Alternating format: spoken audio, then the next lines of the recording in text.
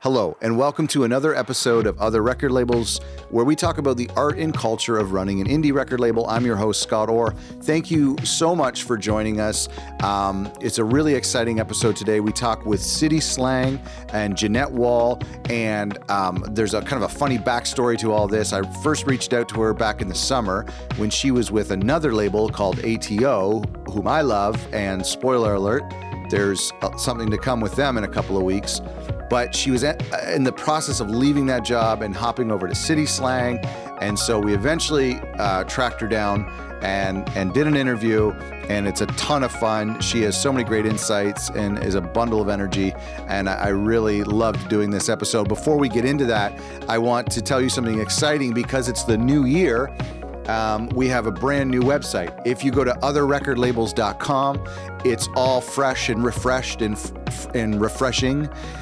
There's a nice picture of my ugly mug there and lots of cool things. There's the back episodes and a good way to reach out to the podcast and then a way to find out to find your podcast provider. So go check that out at otherrecordlabels.com, and that's where you can also get, of course, our free guide, which is developed with advice and tips from people like Jeanette and the people we've interviewed over the past couple of years. So you can get that at otherrecordlabels.com.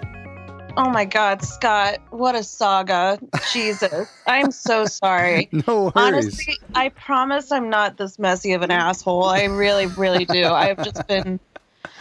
No, it's okay. Man. It's okay. I feel like, well, also my email, there was like a while where your emails were going to my ATO email address, but I couldn't have access to that. I don't know, whatever. And then I would get a call from the person who's somehow receiving my ATO emails. Anyway, and then I was like, oh, fuck, he emailed me and then I got like 6 emails from you at once and I was freaking out. Anyway, hi. It's good to have you. No, it's okay. It's fun. Thank you so much. I'm so tickled. Thank you so much. It's, it was great to hear back from you. And I actually kind of forgot about how far we go back into the summer, thinking you were at a different company. Yeah. So I'll just follow you wherever. No, it's. Oh my God. So sweet. Thank you. It's great. And go ahead. No, I feel like it's actually probably for the best because I feel like now I have a much better understanding of this label. I've been learning so much and I can probably not sound like a total fucking idiot when I talk about it now. So it's actually probably for the best. But and I want to ask you a little bit about ATO if that's cool. But absolutely. I imagine if we had caught you at the last 2 weeks of your ATO job, you would have been stressed just getting everything together. And then by the time we publish it, you would have been gone. So yeah, I feel like I wasn't I thought about, because I mean, there's so much of, me invested in a lot of stuff that's still going on there. So I feel like, oh, I see. Definitely attached to there's projects, there's artists I signed who are still there, obviously. And, I like to think I left my fingerprint on there, That's great. as much as anyone can, it's all. Well, I bet you that's true. The music industry is just people claiming recognition for other people's art, which is my favorite thing to do. So no, I think it's true. I think that way too. My hope is that my label's renaissance will happen in 200 years when I'm dead and my great grandkids uncover all these CDs and they're like, wow, look what great grandpa did. How do you even play these things? Yeah. I mean, what is this? Yeah. Floppy disks. That's true at ATO. I guess I imagine because things are work so far in advance that a record that comes out this fall, you would have had some hand in. Yeah. And it's also every label functions so differently. So I'm still kind of unlearning certain habits, not for better or worse. It's just, it is what it is. City Slang is a much we put out much fewer records, and it's really amazing. Right. It's a lot more time to think about So I'm just relearning a bunch of stuff too, but also like, I don't know, appreciating different kinds of music. It's all different. It's all, pretty, you caught me in a very transitional period in like my life in so many ways, but I feel like I'm a little more stable now. We could, if you want to reschedule for another 6 months and we could see how you're doing, we could just make this show about you. Oh my gosh. You listen, you read me, like, this is it. Well, let me ask you about the transition a little bit. Cause when we first started emailing you, you were at ATO, then you moved to City Slang. Can you tell me about that move? And I mean, when people that I talk to and anybody dreaming of working in the industry, getting onto a label, especially a label as cool as ATO, would be, the pinnacle for them. What motivates a move at that stage for you? Well, I think like, it was totally my dream job. And I think, it was, and it was, I was working with my favorite people in the whole world and my favorite artists. And it was really special, but like at a certain level, what motivated it was, offered this amazing opportunity to, run another wildly successful, legendary independent label, but for the whole of the United States. So like, little bit of an ego boost, but a little bit of a title boost, but also just, I'm 28. So like, it's not, I'm not a spring chicken, but I'm also, I'm pretty young. So I feel like getting that opportunity when you're so young is it's kind of like a big flashing arrow. Right. Yeah. No, I know what you mean. And it was, When you're talking about dream jobs and all these different opportunities, was there a moment, like how far back does this dream go? Like, was there a moment early in your life you can recall that really inspired you to get into the business side of music? I mean, like every other kind of millennial working in music, I think I saw Almost Famous and was like, I want to do that. Or some like horrible, whatever I projected that to be. Go ahead. No, I just feel like I had a very romanticized vision of it. And I wanted to be a journalist for so long. Like I wanted to be Chuck Klosterman or,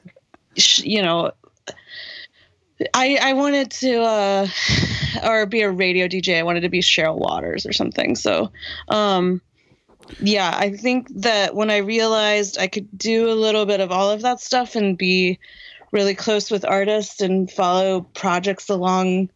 I didn't even know what a record label was until I was like, maybe like 19. Like I didn't even know what a label did. Yeah, sure.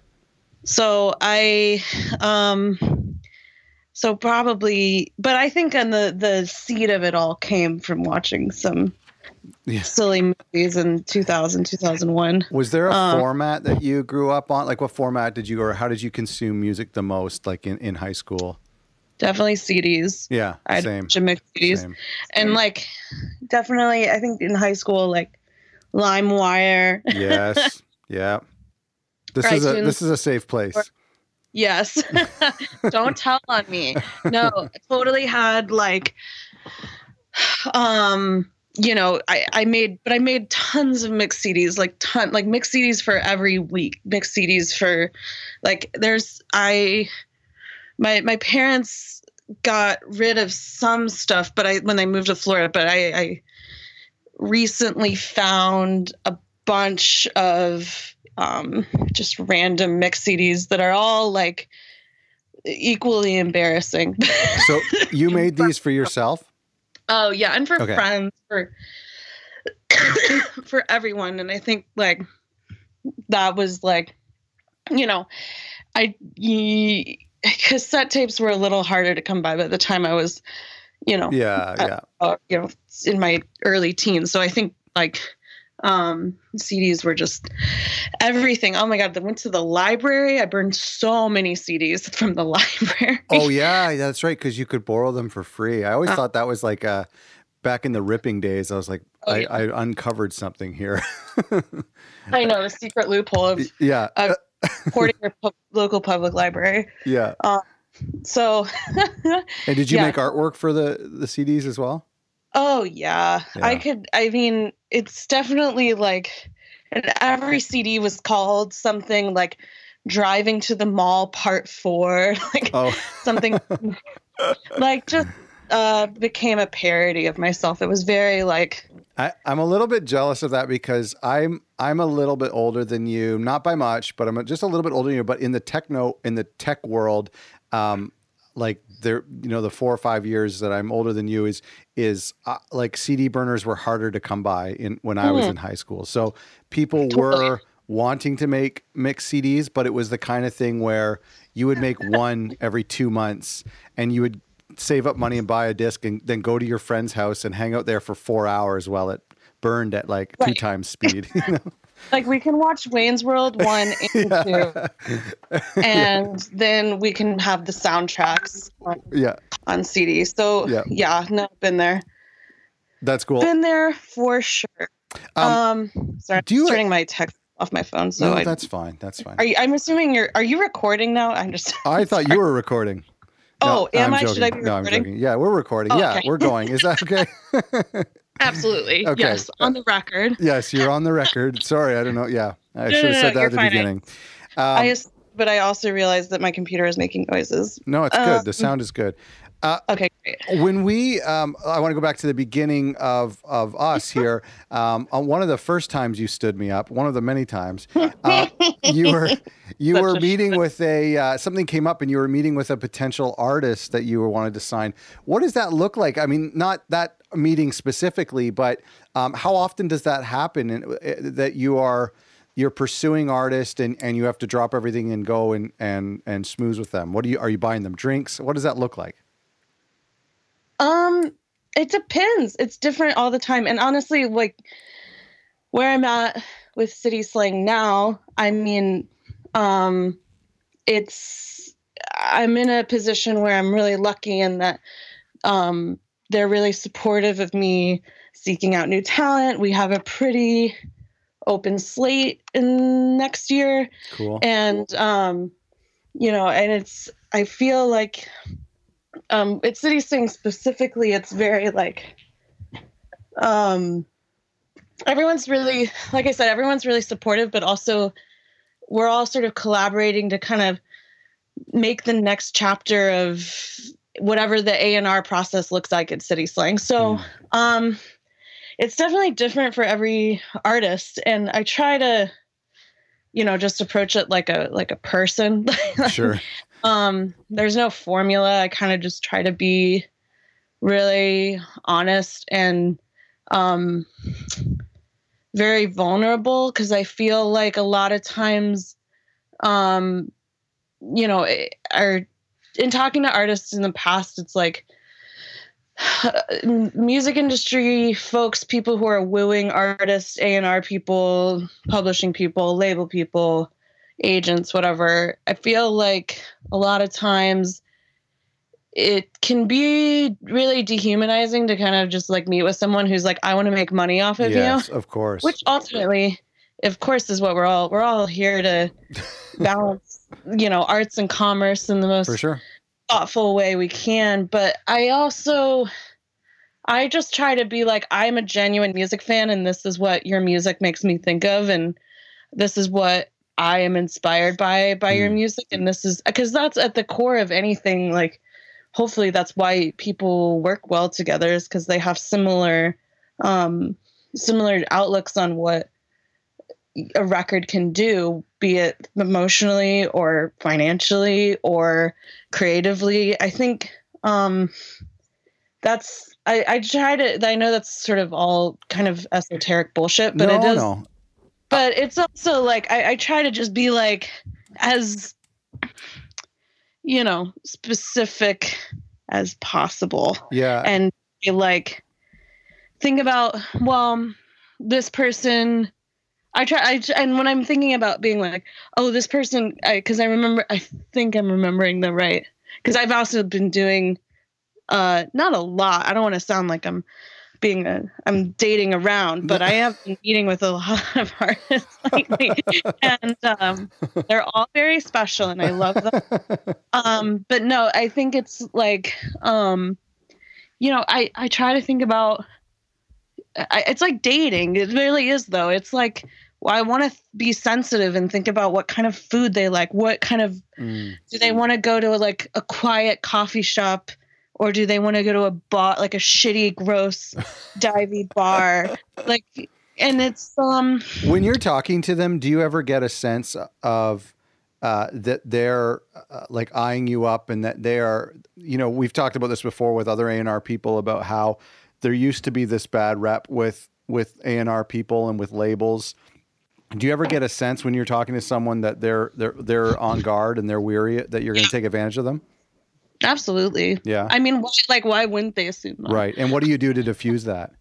I think just by being, like I said, like my personality kind of lends itself to oversharing and being pretty blunt and vulnerable. And I think that, like, I mean, and trying not to be manipulative, like trying not to manipulate how they see me, because ultimately, like, at least a thread of truth is in that guarding. Like, that's like, I would, of course I'm like a big plushy teddy bear, and I like to just think I exude warmth, but it's also like, it's a hard line. Cause yeah, sure. I mean, you have to, I'm not a unbiased person when it comes to any artist.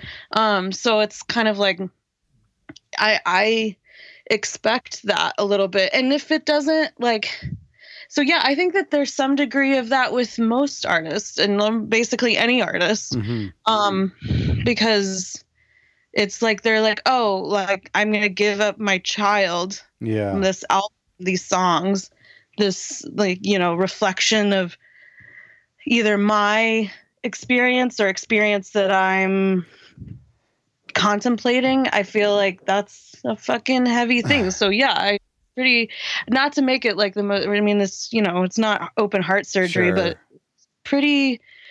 it can be really serious and pretty, and it's also, you have to consider especially with labels, it's like, this is like our managers too. It's like, this is the person that's like gonna help form what your career looks like. Right. So, I try to approach conversations with artists that I love with as much excitement as a fan, but also with the kind of humbling notion that I'm trying to woo them to give me their firstborn child. Let me ask you, where are you generally, like, where do you find people like this, or what types of places have you discovered new talent that you want to sit down and talk about signing? Oh man. I mean, one of the artists that we're talking to right now, I had a friend of a friend meet her in front of a bar at a show she wasn't playing. I just happened to get her SoundCloud link from like a random conversation that I had. And sometimes it's, I look at what, I mean, there's obviously like Spotify discovery. Mm-hmm. Like, I honestly don't use Spotify as much for discovery, because I also think that, like, I want to get to know, I similarly to how I try to be vulnerable, like, I need a kind of certain vulnerability, or I don't need it, but I long for that human connection with another artist, with an artist. So that's kind of my goal. And so I try to discover artists through friends or like personal connections, or like, just so I can get a sense of who they actually are, because that's, I think when I want, because, there's no real Because I feel like this is another question is like, what do you look for in an artist? And it's really just something very selfishly and very like in the very self-involved way that I approach things because it's the most honest way that I feel like I can. It's like, can I add value to this person's career? Sure. Do I have ideas? Do I understand what they're saying and how they're trying to say it?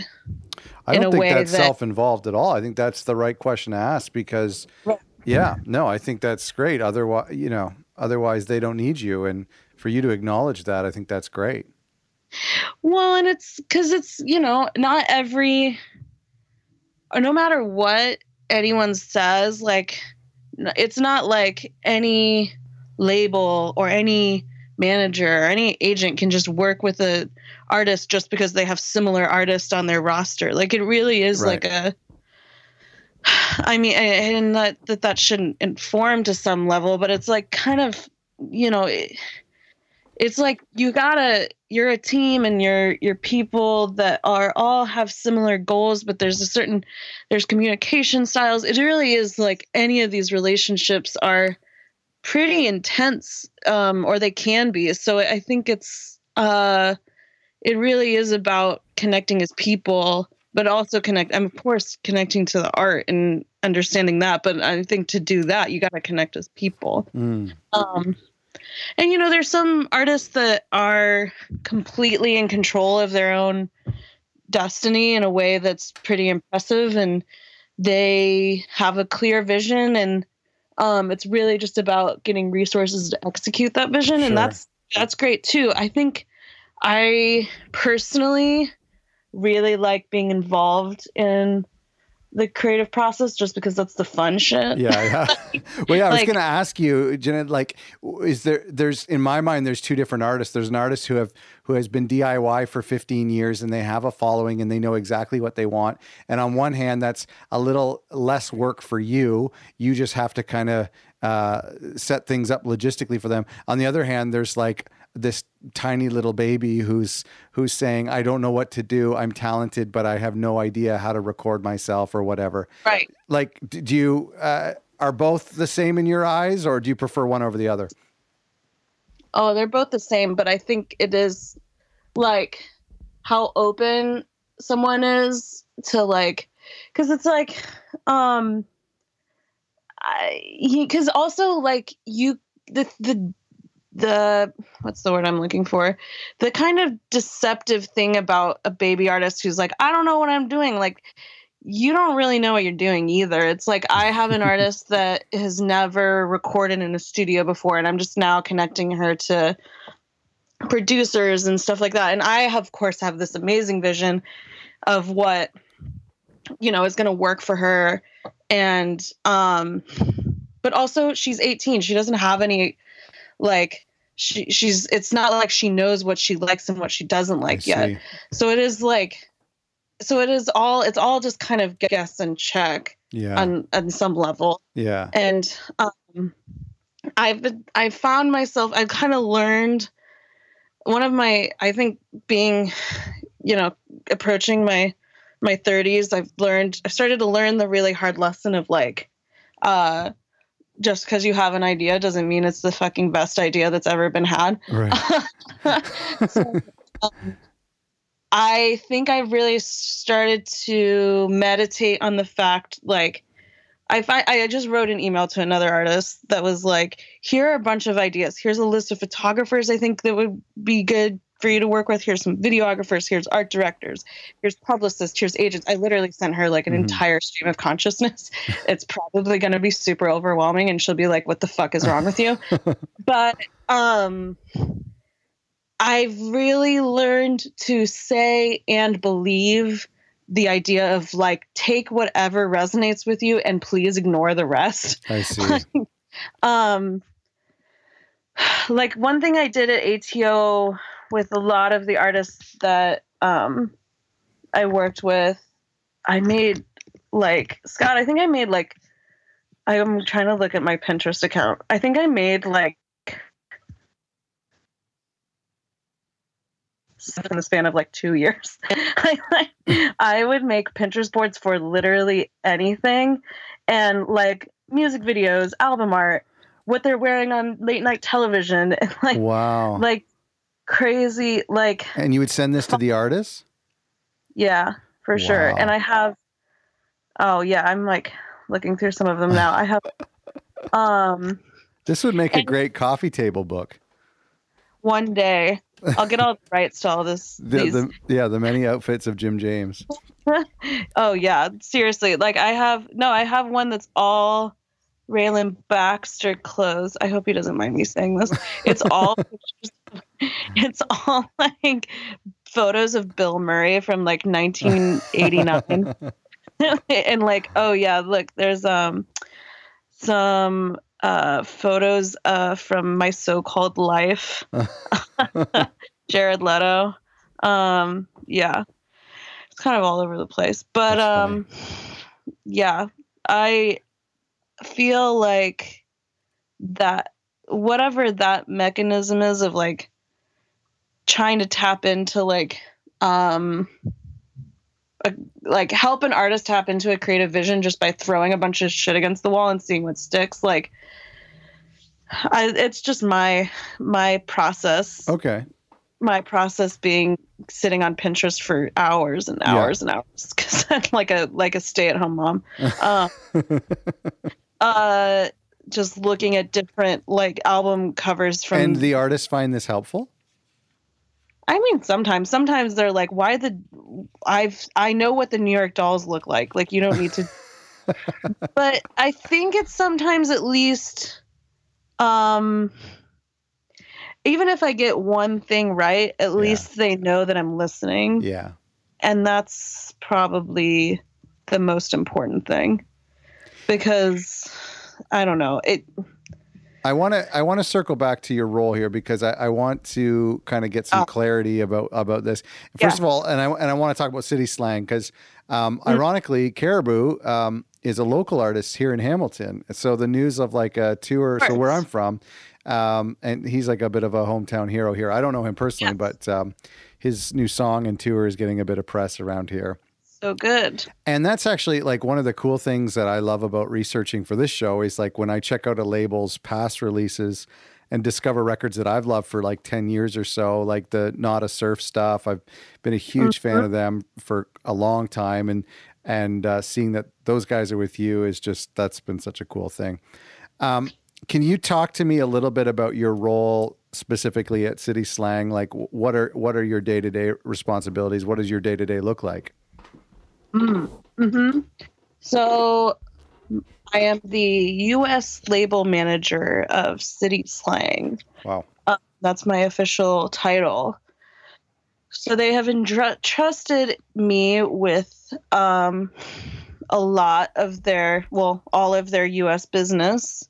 And so my day-to-day is kind of just using what the primary team in Berlin is working on. And seeing how I can add to it for this territory. And it's a pretty awesome thing. And the team is so amazing. They're like my favorite people I've ever met. That's awesome. Where are you guys based out of? I'm in New York, obviously. Okay. And then the rest, there's about 15 or so people in Berlin. Okay. And then there is a UK label manager outside of London, and a French label manager. I believe that's his title, based out of Paris. So, and I'm actually going to meet. I've met most everyone. I went to Berlin a couple months ago, but I'm gonna officially meet everyone over Thanksgiving, and that's great. That'll be really exciting. I'm going to go back to Berlin. So yeah. So can you give, just before we elaborate a little bit on your role, could you give me a history of the label? Like it's about 30 years next year. Next year is 30 years. Amazing. Christoph, who is still the general manager of the label, and is also like totally my hero. Like just I mean, I do not think I will send this to him to listen to it, but I can gush a little about it. He is so, he's like who I want to be when I grow up. He's so thoughtful and generous and has such a good ear. So yeah, City Slang, he started putting out records in the 90s for like Hole, Superchunk, right. Some little bands you might have heard of, and I think a lot, and collaborated pretty closely with both Sub Pop and Merge to make sure that the records that they were putting out in the US were properly represented in Europe and the UK. So he had and over the last 30 years, there's a lot of pretty amazing releases that have been out on City Slang, like The Suburbs, Arcade Fire. Their fucking whole records are really what I can nerd out about. Yeah. But also, there are artists that have been on the label for almost 30 years, like Lamb Chop, for instance. Like they've been with City Slang since I think as soon as they were with Merge, maybe before. And I think Caribou is another one that's been pretty much on City Slang. I'm trying not to talk out my ass too much. That's okay. Nobody fact checks these. Don't worry. Groovy. Thank you. Okay.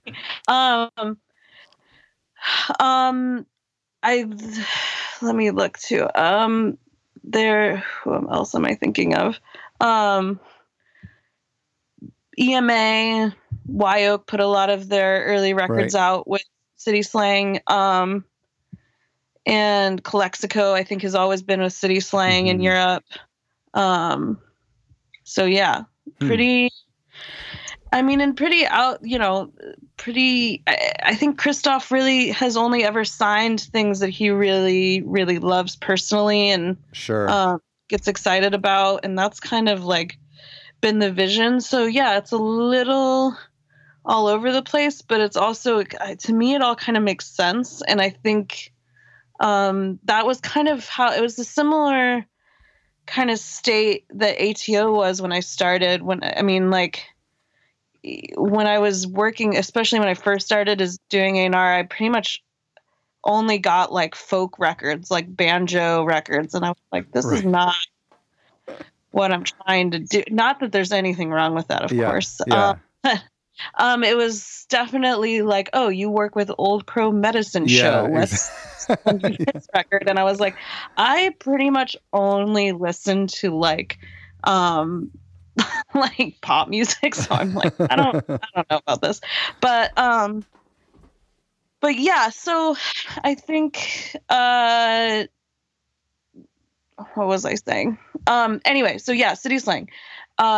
Pretty amazing history. So I think one of the primary things I've been thinking about is how to reflect that in the work I'm doing for the label for the US, because it's so Eurocentric and has been sort of is similar standing to these, US indie giants. Like, how do I translate that to people I work with in America? And I think it's pretty easy whenever you look at the history. It's like, oh yeah, like this is a pretty influential little label that's pretty modest. So I'm trying to just, brag a lot. Is there pressure when you're signing someone to look back at the catalog and say, this fits, this aesthetic or this ethos of this new artist fits into what we've done in the past 30 years?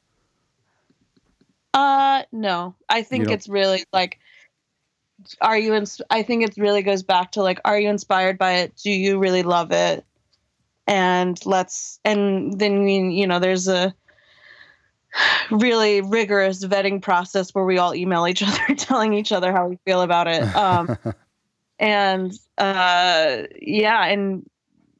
it's, it's been really personally confidence boosting and, really exciting to kind of be supported in the way that I have at this label. It's like everyone is really supportive of each other, and everyone is really excited whenever we have, because there are so few new signings. It's like, it's like welcoming a new baby into the world. Sure. It's like, oh my God. I think a lot of us, I think a lot of the small labels think that everything is easier for a bigger, a more established label. Is that true? Is it easier to get a Pitchfork review or an official playlist for a label like City Slang? Oh God. No. Really? It's not? I mean, I don't know. What about for a brand new artist that most people haven't heard of? I think for a brand new artist, I mean, sure. I do not know the answer to that question. Okay. I suppose I won't claim to. I think that it's changing so much now. It's like the press, like the idea of a premiere is like so obsolete, and playlisting the whole fucking, I'm still learning, and I'm a millennial, so we're supposed to. You and I are supposed to know what's going on. I'm looking around like, I totally know what's happening. I totally understand this. I mean, sure. Like, I guess I would hope that it is easier in the sense that I hope people trust that a label like City Slang is going to really be interested in it.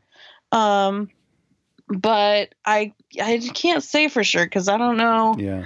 I don't know what the Gen Zers, who I'm sure Spotify have hired for to anticipate their algorithm. Yeah. I don't know. It's a bunch of 11-year-olds out there who are. I know. That's what's happening. Is it this research I have here is old, because we were going to talk a couple of months ago, and so if I'm wrong, I'm sorry. I'll fire all of our research staff. But do you have your own label too? I did. Okay. So this is it remains the same answer as a couple months ago. So okay. I ran my own label. I kind of started as a project in college. Oh, okay. I applied for some grant money when I was at Syracuse University to put out vinyl records, and that kind of birthed my label. And my, I kind of, my dad in particular was always really supportive of me trying to learn things by doing them. So, I guess you could call it a label. Sure, yeah.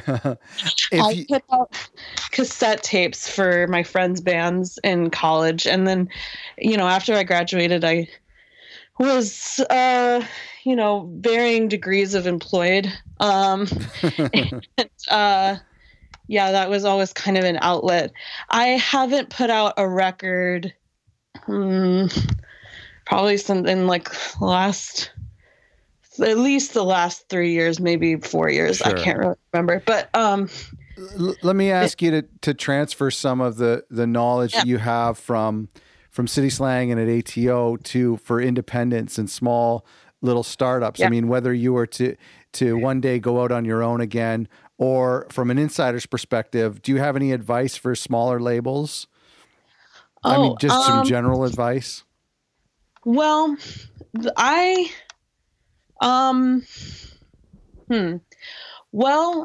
think I look back on the label I ran was called Miscreant. Okay. And I'm pretty proud of the fact there's some I got to put out some records from some really cool artists. I put out the first Vagabond EP. Wow. I put out some early music by Adult Mom. Wow. And I mean, I didn't really know what the fuck I was doing, so it probably didn't really have anything to do with me. But I think I would say just bet on your friends. Whenever you really enjoy your friends' music, it's probably not just because you're friends with them. I have plenty of friends whose music I don't really like. Yeah. But that's not why we're friends. So sure. I think you kind of look around you, and if you don't if you have a community that of people around you that are making music that need support or would like support, and you can help them be a part of that kind of at the heart of it, I think that's kind of what a bedroom, quote unquote, bedroom indie label is. It is just like helping your friends do something special. And if I'm sorry to interrupt you. When I talk to the labels who listen to this show and I communicate with them on the side, a lot of the issues and the challenges that they face surround marketing and kind of getting their artists and their releases heard above the noise of bigger labels, or even just labels the same size of them, because it all happens usually on a Friday morning. Are there things from a marketing standpoint that you guys do at City Slang or in your past that you think that smaller labels should know about? Well, there's not really there's those programs where you can pay $300 and there'll be someone who plugs you into one Digster playlist, and okay, allegedly, but I don't know how any of that shit works, and I don't really believe in any of that shit, so I don't really even know what I'm talking about. I can't tell you what one's called, but I know that they exist. Yeah, I would say there's no magic key, and I can probably I was talking to this guy who runs a label called Marbled Arms, and he just put out his first record with this artist Lightning Bug. Okay. And it's super good. And I really like his vision. He's really cool. And he kind of asked me a similar thing. Mm-hmm. He's like, this is just like me. What do I do? And I was like, Spotify didn't exist really when maybe it existed, but it wasn't playlisting wasn't a thing whenever I was putting out records. So I can't speak specifically to that, but I think, I think that kind of just, I don't know, maybe it's find the one person you can get connected to who has, how do I say this? Mm-hmm. All right, I'll start over. Okay. Find the one person who you can get connected to who has a megaphone that's bigger than yours. Right. I see. Maybe it's, I was thinking about it whenever I first started, I had a friend from high school who was the music editor for the Alt Weekly in Indianapolis, where I grew up. And I would send her records, and I just found all these little friendships basically I could take advantage of. Right. Basically I just, I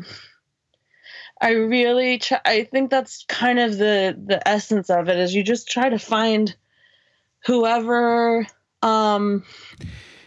Yeah, without saying those dirty words like tastemakers or, those influencers, those type of words. But I think that there's truth to that. And I mean, on one hand, you could pay some influencer on Instagram if you want, but I think there's probably more. What you're saying is there's more organic ways to do it. I think that's a great tip. I wrote that down. Find someone who has a megaphone that's louder than yours. I think that's a really good thing. It's something that a lot of us do naturally, but we don't really think that we do it. Exactly. Or it happens where, hey, my friend tweeting about my record does better than me tweeting about my record. Why is that? Right. Interesting.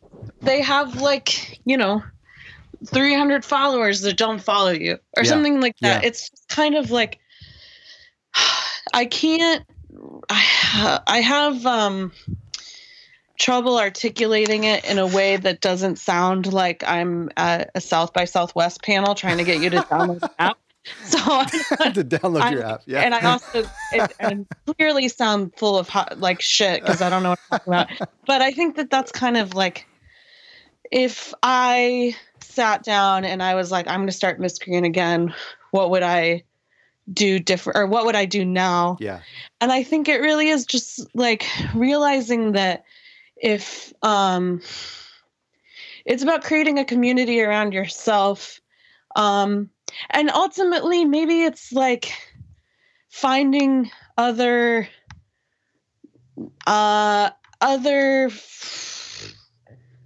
what's the word I'm looking for?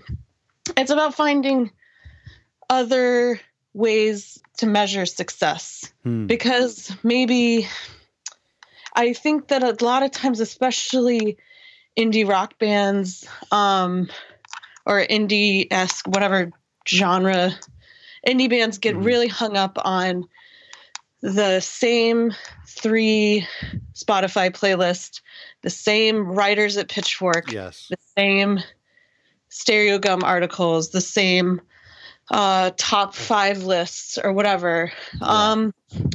And it's really easy to get hung up on why am I not on that? Or why is my artist not on that? Like, I get hung up on it all the time. For sure.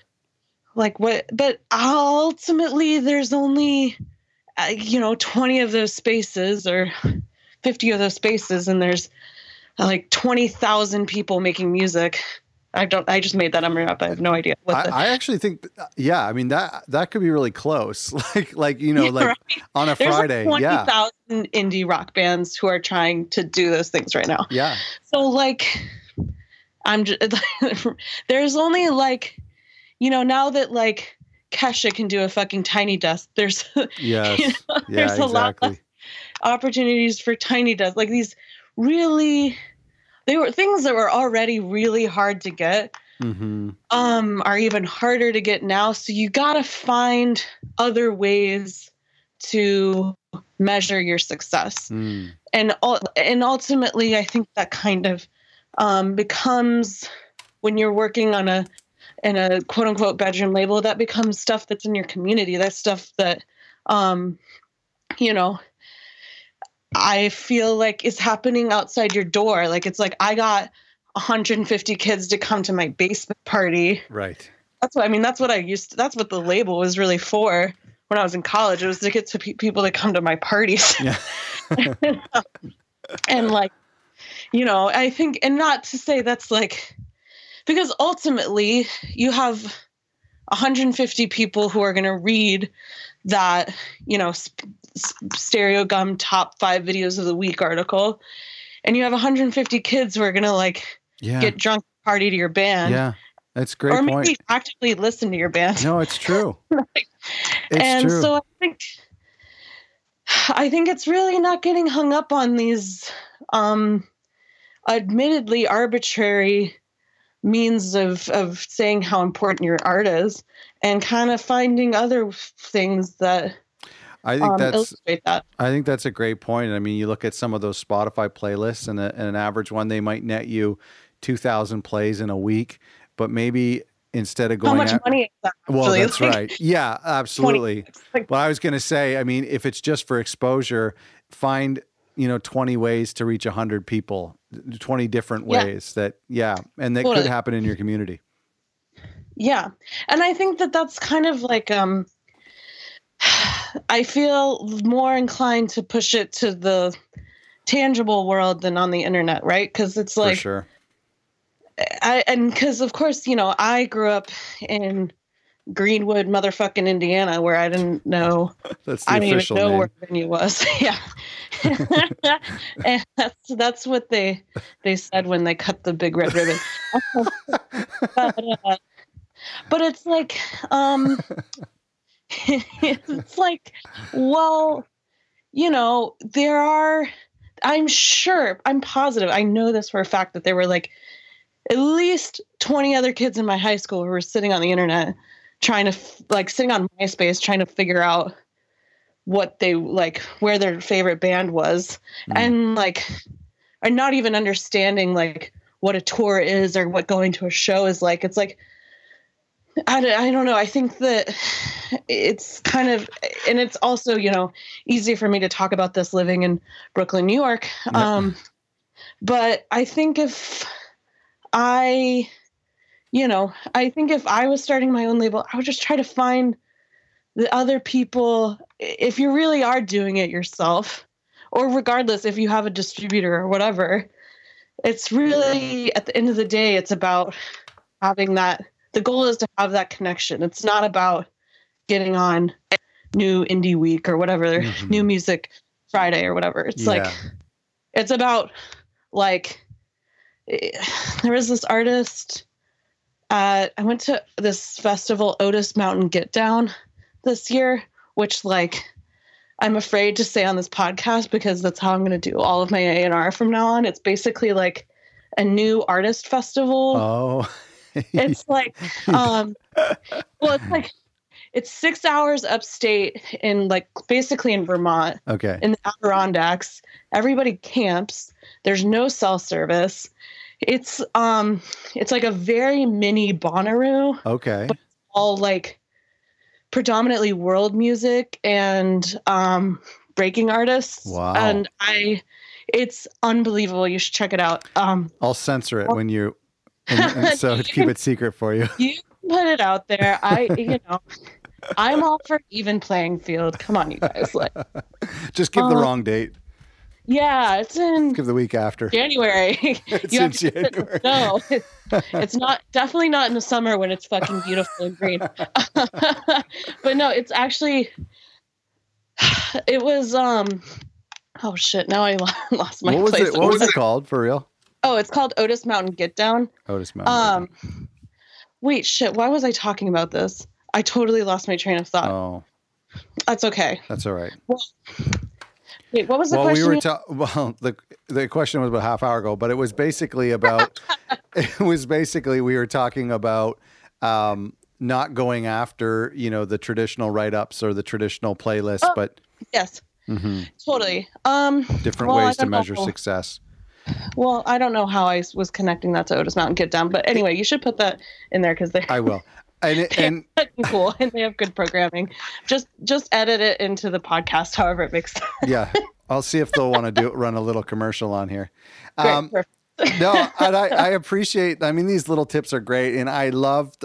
My notes here are covered from the last couple of minutes of these different ways to measure success and pushing things into the real world. I think that's really helpful, and I think a lot of us who are small time. And are always looking for a different route, basically how do I take the back roads to get to the same spot? And yeah, totally. So I appreciate that. Also, like, it also makes you realize like, oh no, I know why I was talking about Otis Mountain Get Down. Okay. Starting the story We're back, over. Folks. Here's where you cut for the edit, whoever is editing this. Okay, so I was at this festival, Otis Mountain Get Down, and there was this artist from West Africa, and I should look up her name, but she was incredible, and she said this thing where she was like, she was like, thank you for coming to my set, I'm glad you enjoy my music. Songs are just little mirrors for us to reflect on our own experience, what I'm sharing with you, or something to that effect. And it's like, that's the whole fucking reason we're doing this bullshit anyway. So you're going to have a lot more of that if you don't worry. I mean, because obviously you have to play the game. You have to do the Spotify bullshit. You got to do the Apple Music bullshit. You got to do the Amazon Music bullshit. You got to do like the DSPs, whatever. Right. You got to, sing the song, dance the dance. Yeah. But also, if you can't put all of your emotional worth on that, especially as an artist, because that will just make you feel like shit. Yeah. Even the artists who do get that shit, they do. I mean, I'm sure they didn't get something else. Or not getting it again. They think they expect it a second time. Absolutely. Yeah. So it's the more you focus on this kind of connections, I'm mostly talking to myself here. Go ahead. It's advice that I should listen to myself, is what I mean. But it's like, you have to focus on those connections and that kind of, and that way of teaching people about your music, because that also ultimately, I think, usually ends up being more easily translated into lifelong fans, people who will support you financially by buying your records, by going to your shows. I think because, I mean, if you want the ultimate balance of arts and commerce, it's like, because of course, I can say all this like, floofy shit about gaining those personal connections. But of course, that doesn't translate necessarily into money or records sold or streams. So I think you figure out how to do that in a context that makes people want to support your music. So, and most people will. So if you like enjoy music and you have this positive experience, you're going to want to support them. So I don't know. That's my philosophy. I love it all. It's great. And this is something I usually go back over and listen to and make sure I don't miss anything. But what I love about talking with you and even it shows in how long it took me to get you on the phone, is it just shows how hard you work. And I love seeing work ethic like that in people, especially in art. And congratulations on the new job. And it's amazing. Thank you so much for doing this. I'm lucky. I mean, dude, like, it's just rock and roll. Like, I think like, I better work this hard because I'm actually with my friend who is a child psychologist, and she is working on a licensing exam, and she just took like 20 pages of notes, like, while we were doing this interview. I can see her downstairs, and I'm like, I couldn't fucking do that. Yeah.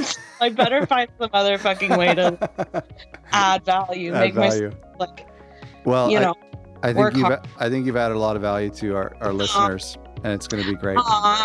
Thank you. I hope so. I'm going to stop the tape, but I want to ask you some secrets about My Morning Jacket and Nada Surf and Brittany Howard. And those secrets will stay safe with me. Thank you, folks at home, for listening. What a great episode. Make sure you check out City Slang Records. You can go to their website at cityslang.com.